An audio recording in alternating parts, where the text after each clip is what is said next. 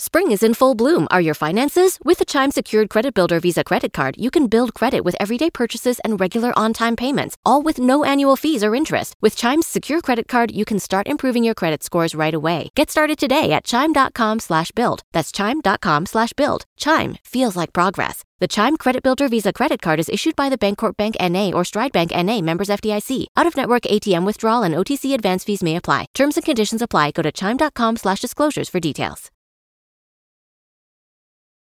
Why did you end up doing this story? Like, where did this idea come from? Well, do you know my colleague Heather Long? Of course you know Heather Long. I do know Heather Long. Yeah. This is Andrew Van Dam, an economic data reporter for The Post. So she was like, hey, Andrew, I just talked to a lady who said she was taking Social Security early because of the pandemic. And I was like, well, that's interesting. That could be a big story. So I checked with Social Security Administration. They pointed me to a wonderful data set that I had never seen before. A lot of the researchers I talked to hadn't seen before, but it was showing that no, people were not taking Social Security early. In fact, there were fewer people taking Social Security than we'd expect. It was the exact opposite. And for Andrew, that opposite says something major about the state of the U.S. economy. From the newsroom of The Washington Post, this is Post Reports. I'm Martine Powers. It's Thursday, November 11th. Today on the show, a weird economic paradox. Plus, later in the show, we continue our Teens in America series with a story about how racism is handled in schools and what kids are learning about race in America. So during the course of the pandemic, the amount of retirees in America grew by 3 million people, which is almost double the number that was forecasted. In many cases, these people are retiring earlier than we would expect them to. According to Andrew, that is partially because there have been more incentives than ever for people to retire early, especially if they can afford it. Well, of course, there's the global pandemic going on, which has disproportionately affected people of retirement age and maybe encouraging them to avoid their workplace. But just as importantly, there are a bunch of factors that are making it easier for people to make the decision to forego that income, to leave their job. And those include stimulus checks, which, went out to almost all Americans and obviously helped some people pay off debt, improve their financial situation, and maybe even start a little nest egg. Second, we had soaring stock markets. Depending on when you invested and how, say you went into the pandemic with a nest egg of about $700,000, there's a chance that by now you are a millionaire. So that's looking a lot better in just 18, 20 months. That's taking you from someone who might have struggled to make ends meet in retirement to someone for whom the math works out fairly well. And then there is home prices. Everyone knows that home prices have soared in the past 18, 20 months. And so people who had equity in their homes, people who are nearing retirement age, tend to have, their mortgages paid off or close to it, are suddenly looking at, on paper at least, a much better financial situation, and they may be able to take some of that equity out and retire early. And then some people finally may be retiring early because they were able to, if they were laid off early in the pandemic, collect some generous unemployment benefits. And if they have found for them personally, unemployment prospects are not good, the labor market is a bit of a dangerous place, and that there is still a global pandemic on, they may choose just to step away. But you were saying that even though more people are retiring, they're not actually taking advantage of Social Security benefits. Right. And that is the crazy part. That's the thing that took quite a while to explain, and we still might not know the ultimate explanation. But the biggest factor seems to be that wealth effect we were talking about, that people are seeing their portfolios perform enormously well. And so several people described to me almost the exact same situation. At the beginning of this year, you sit down with your financial advisor, you start running the numbers, and you think, wait a minute, I might be able to do this. I might not have to go back to work when the office reopens. I might not have to do that commute ever again in my life. And that gets to be real tempting. So for these people who were saying, look, now is the time for me to retire, but I'm actually not going to try to get my Social Security benefits yet, what is the appeal of holding off on that and not tapping into this money that, these people have paid into over the course of their life through taxes that all of a sudden they're saying, I actually don't need that? This is a really complicated math problem, but the appeal of it is actually quite simple. And that is, for every year that you delay Social Security, your payment for when you finally do take Social Security grows by 8 or 9%. And so you're guaranteeing yourself a larger check in the future by denying yourself the benefits right now. So these people are saying, I can retire, I can make ends meet off my investments and my stimulus funds and maybe my UI checks. And if I push that off a while, I can guarantee a higher payment later on. And that will last for the rest of my life, which is very tempting, of course. And very smart if that's an option that's open to you. I feel like the important caveat here is that a lot of people who are in the position of being close to retirement age can't actually decide to just forego their Social Security because they don't have that kind of money just sitting around. But for the people who can do it, it does seem like this interesting new option that, all of a sudden there's money from other places. The expectations for what this moment in their life was going to look like have changed, and that they can have this surprise early retirement. Hey, can we talk about those expectations real quick? Because there's something else that's really interesting about the pandemic being sort of the moment for retirement. And that is the expense side of things. Like when people are doing the math here, they realized, wait a minute, I can get by on way lower expenses than I might have thought 2 years ago because I'm looking at my budget now. I'm not going out. I'm not doing international travel. I'm not, commuting. I'm not buying work clothes. Maybe more Zoom weddings and fewer in-person weddings. Exactly. And so my expenses are just a tiny fraction of what I thought they might be. And so I realized that maybe we can make this work on both ends. I can cut back. I can continue living this pandemic lifestyle of, road trips and Zoom weddings. And we can get this retirement done and I can stay out of the office. So hearing the stories of these people that you've interviewed is kind of interesting because I do feel like it goes back to this thing that we heard early on in the pandemic about the stimulus checks, right? That like stimulus checks, unemployment benefits, like these things are not just helping people get through hard times, but they're helping people not have to work. And in some ways, I think that is a message that Democrats don't want to talk about openly, that some people are saying look, I don't need to work right now. And that's great. So I'm curious, what the government had to say about people who apparently are deciding all these extra checks for extra stuff is helping me retire early and also not even use Social Security. Yeah. The Social Security Administration's Office of the Chief Actuary, their number cruncher in chief, actually told us that extended unemployment payments and pandemic relief payments have contributed to lower benefit applications. So, stimulus checks and unemployment benefits, the generous government benefits during the pandemic, probably caused people to retire early and not take Social Security. I guess just them saying that pretty openly is kind of interesting. Yeah. It's one of the very vanishingly few instances of the government sort of hinting officially that stimulus checks, that generous government benefits may have had an effect on the labor market.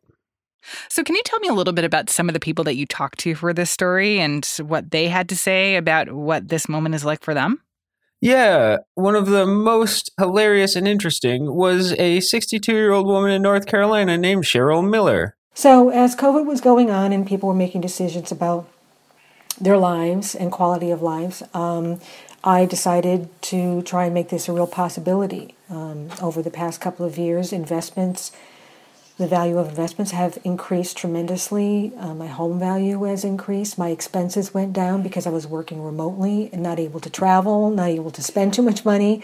So all those factors really helped with that decision. And so I'll be retiring in early 2022 and delaying, collecting until I'm almost 67. So Cheryl was just a little bit burned out at work, let's say. And so when she realized that her retirement accounts were doing surprisingly well, it occurred to her that she didn't actually have to keep coming to work. And that opened up a whole new set of possibilities for her. I've been independent, living on my own since I was 16 years old and working full time, put myself through college, nights and weekends. And so, I had a long time on a long work career. And, I thought it was good to try and retire early because I started working early. And so, after looking at those projections and deciding to really reduce my expenses, not buying a new car for a while, staying in my affordable home, those kinds of decisions came into play. And then COVID just pushed me over the edge. And I said, this is the time to do it. So I hear a lot about Social Security benefits and how that big pot of money is running out and that someday there's just not going to be enough Social Security for all Americans who qualify for them. And that, to me, makes it seem risky for these people to just say, look, I am going to get more money later by not taking in this money now. I mean, is that part of the conversation about whether there is a risk here for these older Americans to just not take this money now? And how does that affect the overall pot of money that we're all banking on getting when we retire? That is an incredibly difficult question to answer. There are so many moving parts right now during the pandemic that might affect when the Social Security Trust Fund will or will not run out of money. But in general, the folks I talked to said, you know what, I am not worried about my own Social Security checks. I paid into the system. It isn't going to run out by the time my ticket's up, by the time I choose to cash that check. So there was not a lot of worry among the retirees. And among the system, I can't really speak to how it's going to affect when the Social Security Trust Fund runs out.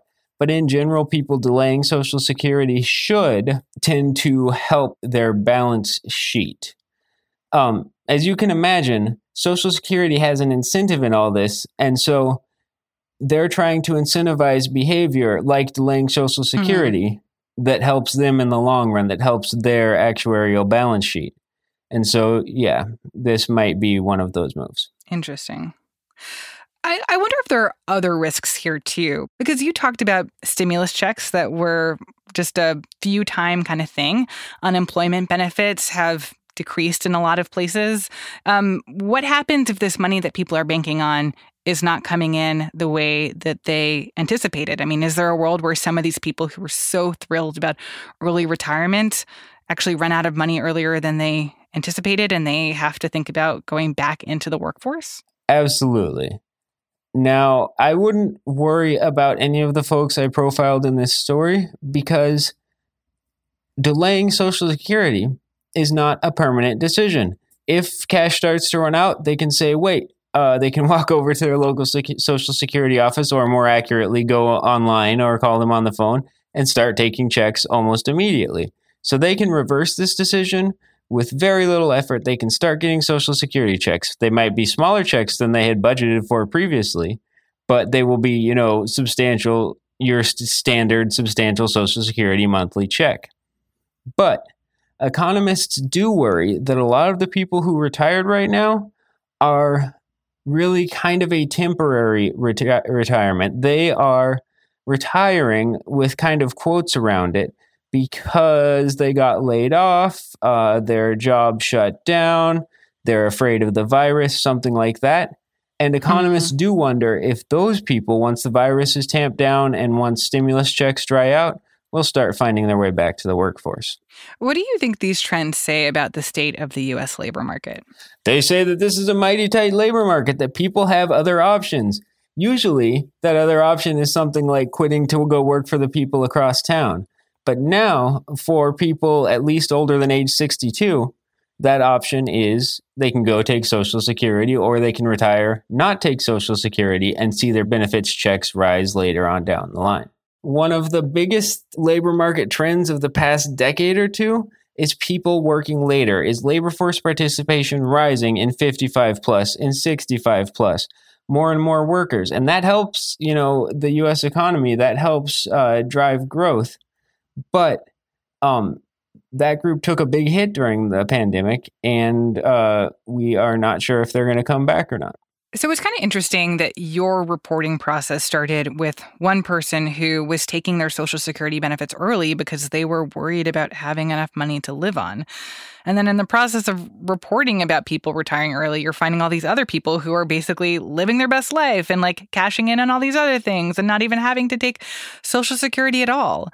What do you think that says about the state of the economy right now? It's a ton. Geez, what a good question. Okay, so after the Great Recession, we saw the opposite trend. A ton of people started taking Social Security early because they were under enormous economic hardship. They were struggling to make ends meet. But this time around, we saw the complete opposite.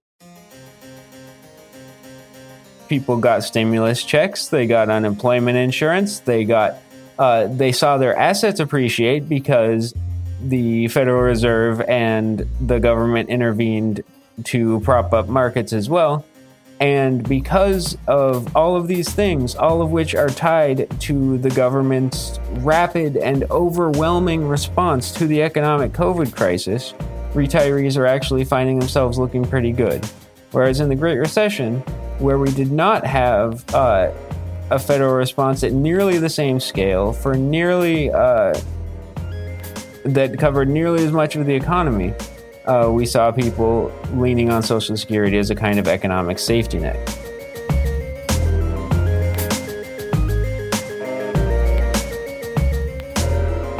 Andrew Van Dam is an economic data reporter for The Post.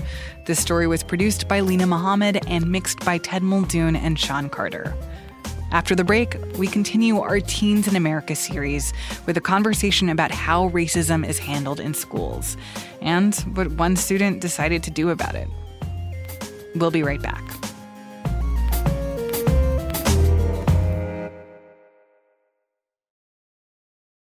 Hey there, I'm Dr. Maya Shankar, and I'm a scientist who studies human behavior. Many of us have experienced a moment in our lives that changes everything, that instantly divides our life into a before and an after. On my podcast, A Slight Change of Plans, I talk to people about navigating these moments. Their stories are full of candor and hard-won wisdom. And you'll hear from scientists who teach us how we can be more resilient in the face of change. Listen on the iHeartRadio app, Apple Podcasts, or wherever you get your podcasts. Zoe Jenkins is an 18-year-old college freshman in Virginia, and she has always been a high achiever.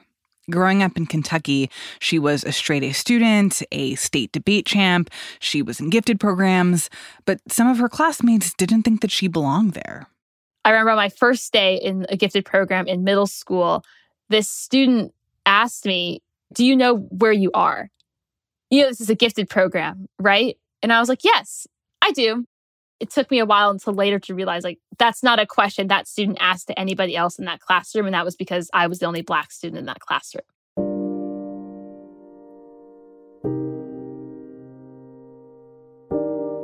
Despite what Zoe had learned about real-life racism from moments like these, even up through high school, she wasn't actually getting much formal education about race. Their way of talking to us about racism our freshman year was like, we read To Kill a Mockingbird. And I was like, okay, great. Now we understand racism. We talked about how, like, you shouldn't say the N-word. Apparently that's all we need. So during her senior year of high school, she decided to take matters into her own hands. 17-year-old Kentuckian Zoe Jenkins saw vital lessons missing from her education, so she wrote her own curriculum to teach students about diversity, equity, and anti-racism. We've been talking with young journalists about race and identity in our series with YR Media. Today, what Zoe did when real talk about racism was missing from her classes.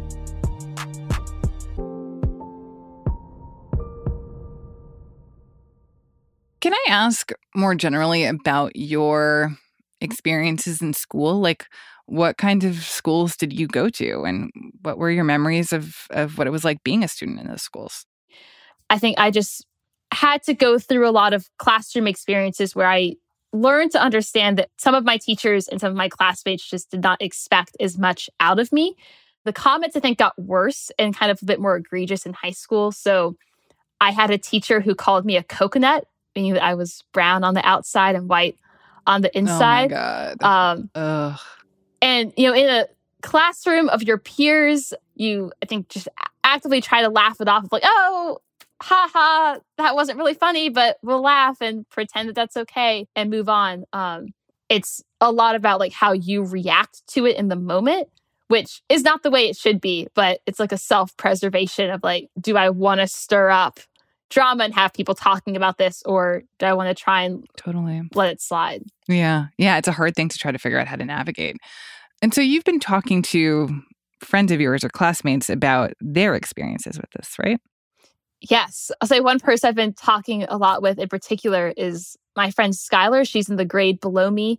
And we both played high school soccer together. So that's primarily how we know each other. And we started swapping stories because I assumed I was like, I'll tell Skylar these stories. I'll warn her about what she could possibly experience. And then much to my chagrin, learned that she had already been through a lot of it. She's biracial, so she's Black and she's Asian American. And so especially dealing with, Stop Asian Hate, but also Black Lives Matter over the last year. The incident in particular that she told me about was just related, I think, to a lot of misunderstanding around what affirmative action is. So we're all there, we're in our lab groups, everything's going great. We're talking about Grey's Anatomy. And I'm like, maybe I want to go to med school. And then I get a comment from a kid that I'm in a lab group with, and he goes, oh, you'd only get in because you're Black. And I was like, what? And he's like, yeah, when they look at that type of thing, they don't really need to see your scores. And I was like, huh. Oh my gosh. Honestly, I've been hearing stuff like that since I was in middle school and high school, and it's just frustrating to hear how much things have not changed. What was your reaction when you heard her tell that story? I was upset, and I think I was mostly upset because I assumed that I would be the last person that happened to. Like, I had talked to other Black students who were older than me who had gone through experiences, and I was like, if we bring it up with them, like at some point, like the program should figure out this isn't appropriate. It just seemed like that was history repeating itself. So then what did you and Skylar do next? So she wasn't entirely sure what to do. So she reported it to the school, which I think for both of us, the first time that like a really bad incident happened, we reported it thinking that the school will do something. We have an anonymous tip line that's primarily for two things. You're supposed to report school safety concerns and you're supposed to report bullying. And so I've used it before to report things.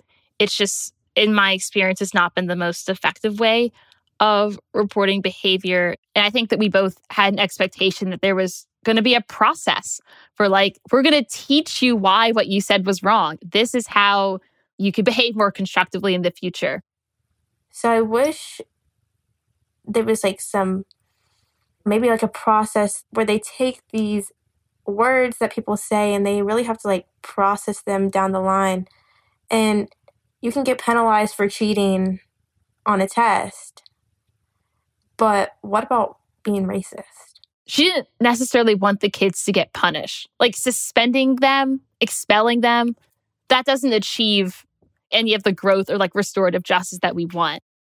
And do you feel like these were issues or ideas that were being explored like in your classes? Do you feel like there was an opportunity to talk about some of these things like racism and inclusion? We talked about Supreme Court cases around affirmative action, like talked about like what does that mean? And I think the problem is just that teachers, like when the conversation starts to get uncomfortable or someone says something, the reaction is like, oh, let's just change the subject. Let's just talk about something else and not like process what that person just said or like what that might mean for other students in the classroom. And I think a lot of that's just that at the time that I was at the school, from what I know, teachers were not getting any kind of diversity and inclusion training. And then to add on to that, students certainly weren't either. And so I know in a lot of schools, and this was the case in our school as well, that like their way of talking to us about racism our freshman year was like, we read To Kill a Mockingbird. And I was like, okay, great. Now we understand racism and we watched the movie and like we talked about how like you shouldn't say the N-word. Oh my Apparently gosh. That's all we need. I feel like that has been all of our school experiences for like decades and decades, that we all come into our like freshman year reading To Kill a Mockingbird, which is in many ways a great book. Harper Lee, great writer, but is not necessarily the end-all be-all of like how to deal with racism in the 21st century, and doesn't have a particularly nuanced sense of perspectives on the problems that we're facing. Yeah, for sure. So then what was the solution to that? This kind of lack of robust discussion and opportunity to really like flesh out these important ideas in the classroom. Yeah. And so in trying to think about a solution, I was like, this has to be a student-led approach, and it has to be students to other students until we can reform the way we teach teachers how to teach, which is going to take a very long time. Same way as it's going to take a very long time to reform like our AP US history curriculum.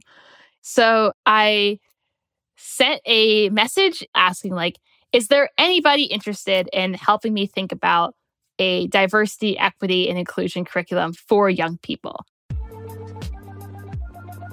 There was a very low probability of me learning about race or anybody else that looked like me at my high school learning about race, which is weird because we were like 60% of the population. Iris was one of the people who was super instrumental early on in helping us develop the curriculum. And so I was like, yeah, that's one of the things I'm really like interested in, was specifically the education system.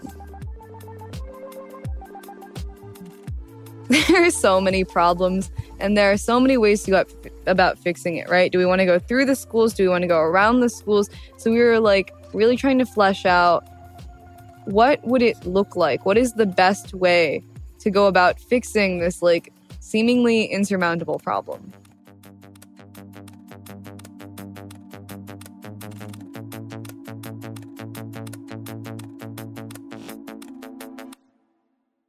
And so we got together and we formed DICE, D-I-C-C-E, which stands for Diversity, Inclusion, Cultural Competency, and Equity.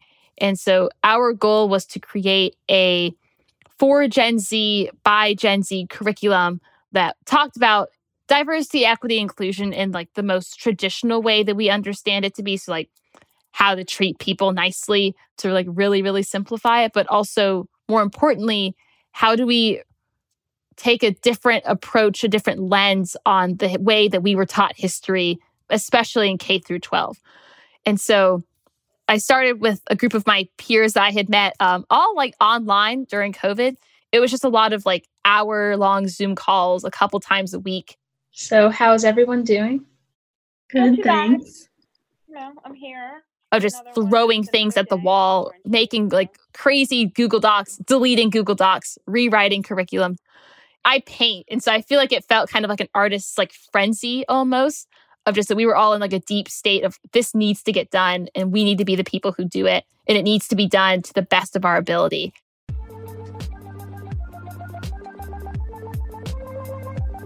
So we talk about the history of race in the United States and talk about how we should talk about it. So talking about terminology, talking about intersectionality of people having multiple identities, but also like imagining what a world looks like where there isn't racism and how do we work towards that collectively. And so there's obviously a lot of room to grow, a lot of things that needed to improve, but that like the basis of this was very strong, and that kids can teach other kids how to talk about race.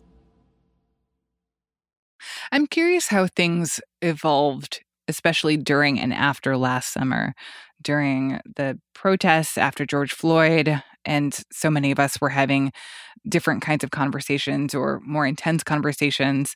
How did that affect the work that you guys were trying to do? I think that for us, it was a race to try to seize the moment. So it was a bad instance of right place, right time. And so in some ways, it felt like if we don't get the curriculum out now, nobody is going to care about it. And so we need to, as much as possible, like, capitalize on the fact that people really care about this right now and people are craving curriculums and information. I would say now, with hindsight, we're like, oh, yeah, things didn't change as fast as we thought they were going to. And I'm not sure why we thought they were. And what has been the impact of the curriculum so far? Yeah, so this is all a super exciting thing for all of us. We've had a couple dozen students either go through the training that one of our team members have run, or that another student who was outside of DICE volunteered to run for their peers. We've done quite a few workshops. So we did a workshop with the Nobel Prize Summit in April, and we also did a workshop with some Stanford faculty as well, talking about institutional racism. And I think the biggest part of the impact, the most important part, is that it's free and it's accessible, and we want people to go and access it whenever they need it and use it however they want to.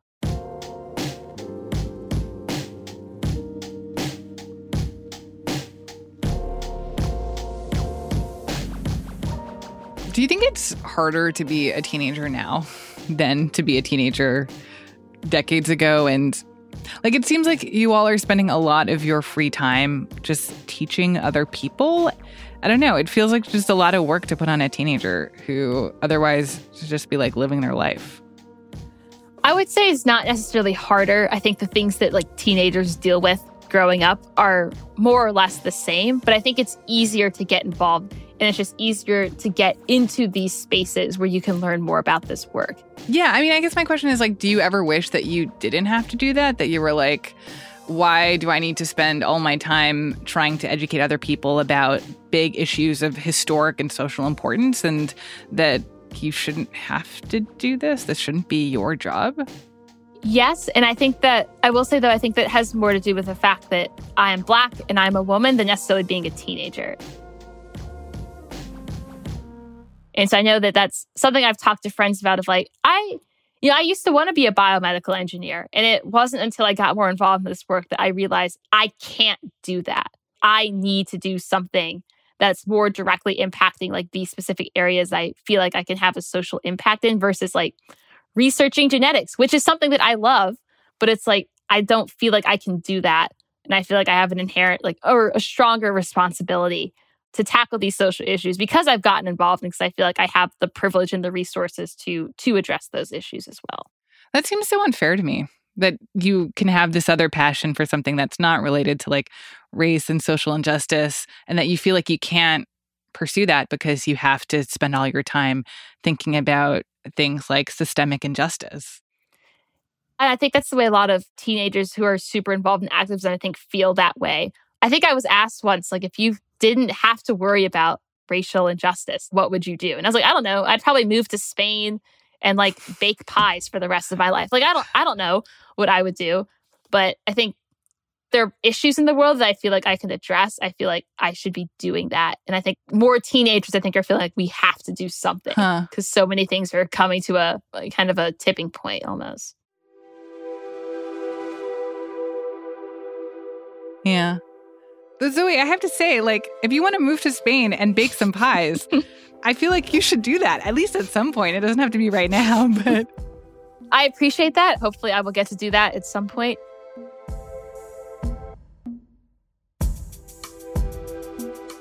That was Zoe Jenkins. She's one of the young journalists from YR Media that we're talking to in our series about teens in America. We'll have more stories from this series next week. If you want to check out the curriculum that Zoe made, you can go to dice.org/curriculum.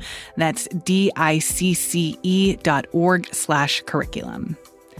This piece was produced by Sabby Robinson and Rebecca Martin. It was edited by Robin Amer and Rebecca Martin, with additional editing from Maggie Penman, Rena Flores, Renita Jablonski, Krissa Thompson, and Kyra Kyles. Mixing by Ted Muldoon and Sean Carter. Original music by Alejandro Figueroa, Jacob Armenta, and Noah Holt. And we'd like to hear from you. Are you a teenager thinking about the role that race plays in your life, or the parent of a teen who's had to figure out how to talk to your kids about this stuff? Record a voice memo on your phone and email it to postreports@washpost.com. Thanks for listening to today's episode. I'm Martine Powers. We'll be back tomorrow with more stories from the Washington Post.